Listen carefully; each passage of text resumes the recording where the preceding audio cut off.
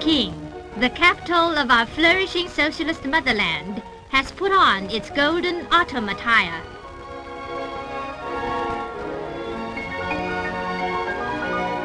The people of Peking prepare to welcome the distinguished Australian guests from the South Pacific.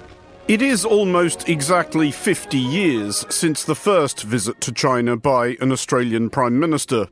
Gough Whitlam, the Labour Party leader whose election in 1972 had ended 23 years of unbroken Conservative government in Australia, had long been keen that Australia should recognise the People's Republic, which much of the democratic world was still regarding at barge-pole length. Indeed, audaciously, some said treacherously, Whitlam had already been to China back in 1971 while still leader of the opposition, and had been received by Premier Zhou Enlai. The pair had engaged in a respectful impromptu debate before astonished journalists in the Great Hall of the People in Beijing. It was a sensation. Few countries had been more suspicious of China than Australia, recently exceedingly twitchy about communism and long paranoid about the mighty Asian nations to its north. For both reasons, Australia was, at the time, at war in Vietnam.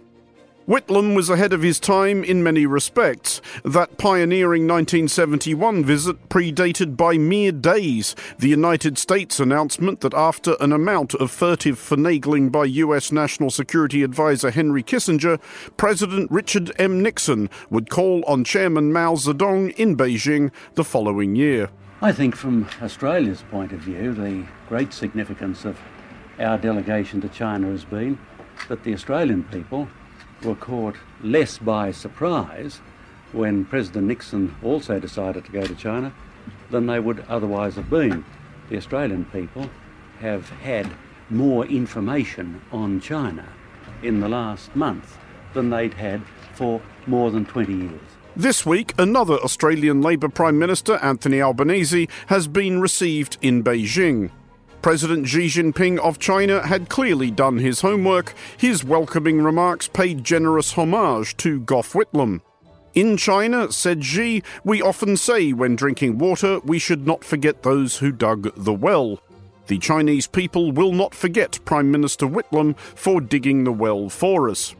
However, if we're going to run with Xi's metaphor, the mighty aquifer towards which Whitlam sank that first prospective bore has not always been a font of fresh, invigorating bounty. In recent years especially, seeking to sup from Whitlam's well has been more of an exercise in dredging up fetid sludge. China's paramount leader has set down the direction he wants to follow. During their meeting last night, President Xi Jinping gave his blessing to friendlier ties. The China-Australia relationship has embarked on a right path of improvement and development.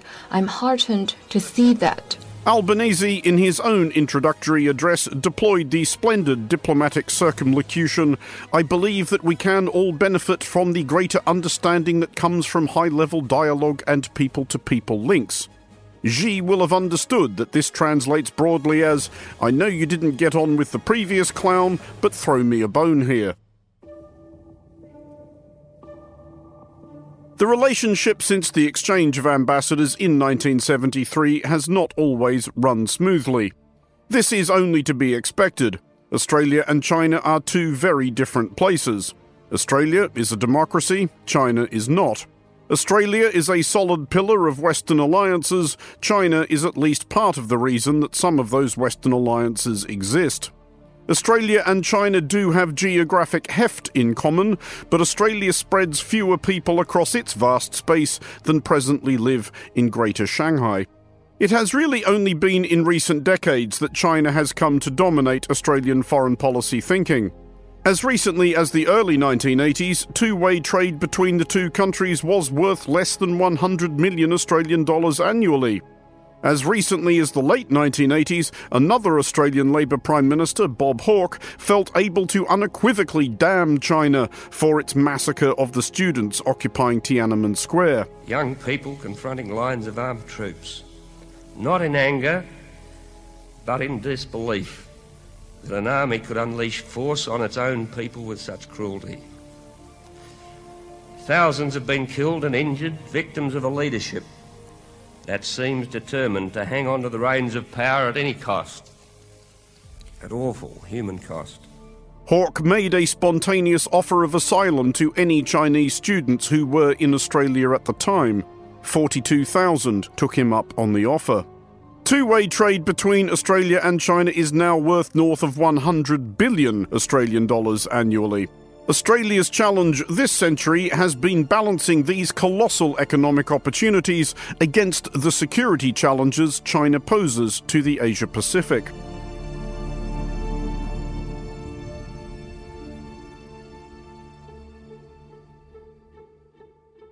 A full-fledged rebirth of the relationship seemed on the cards in 2007 when Australia elected a Labor government led by Kevin Rudd, a former diplomat and ardent Sinophile who had served at Australia's embassy in Beijing and spoke the language. 胡主席先生，您在我们的国家是我们最尊敬的客人，希望你们能够休息一下。 We will not at this time be rising above dropping the fact that Rudd, now Australia's ambassador to the United States, has been a repeat guest on the Foreign Desk. We'd especially recommend episode 439, in which he outlines some ideas for averting conflict between the US and China. I think the key thing we can do for this decade ahead, when there are so many things which could trigger crisis, escalation, conflict and war, is to devise mechanisms which provide a mutually agreed framework for managed strategic competition so that you don't eliminate the risk of war, but you reduce that risk at least by the poor management of a crisis should it arise. It looked under Rudd's leadership like some kind of balance had been found. China's bottomless appetite for Australian resources helped Australia barely notice the global financial meltdown of 2008. The harmony even appeared to survive a change of government. A free trade agreement was finalised in 2014 under the Conservative Prime Ministership of Tony Abbott, and Xi Jinping addressed a joint sitting of Australia's Parliament the same year. Under Albanese's immediate predecessor Scott Morrison, however, relations soured dramatically. A falsified image of an Australian soldier threatening a young child with a knife, a post made on an official Chinese government Twitter account, is truly repugnant. Tempting and amusing, though it always is, to blame Morrison for stuff, this was not exclusively his fault. Morrison's term coincided with escalating Chinese bellicosity generally, and with a pandemic originating in China about which Morrison reasonably suggested China was being other than transparent. China retaliated with assorted trade-related punishments, including a 218% tariff on Australian wine, of which many Chinese consumers had grown correctly fond. As of this broadcast, Albanese's visit seems to have gone well-ish. People were saying that we have a handsome boy coming from Australia. Anthony Albanese wasn't quite sure what to make of being called a handsome boy, but for all the flattery, he still used the opportunity to press for the removal of remaining trade sanctions and urged China to maintain a peaceful approach to the region. Where countries respect sovereignty and meet their obligations under international law and conventions. He did not secure the release of Australian writer Yang Hengjun, now detained 5 years in China on opaque charges, or, just yet, any relief for Australian winemakers. But a desire for some sort of rapprochement does seem sincere in both directions, at least until the next big row, which on form shouldn't be too far off. For Monocle Radio, I'm Andrew Mueller.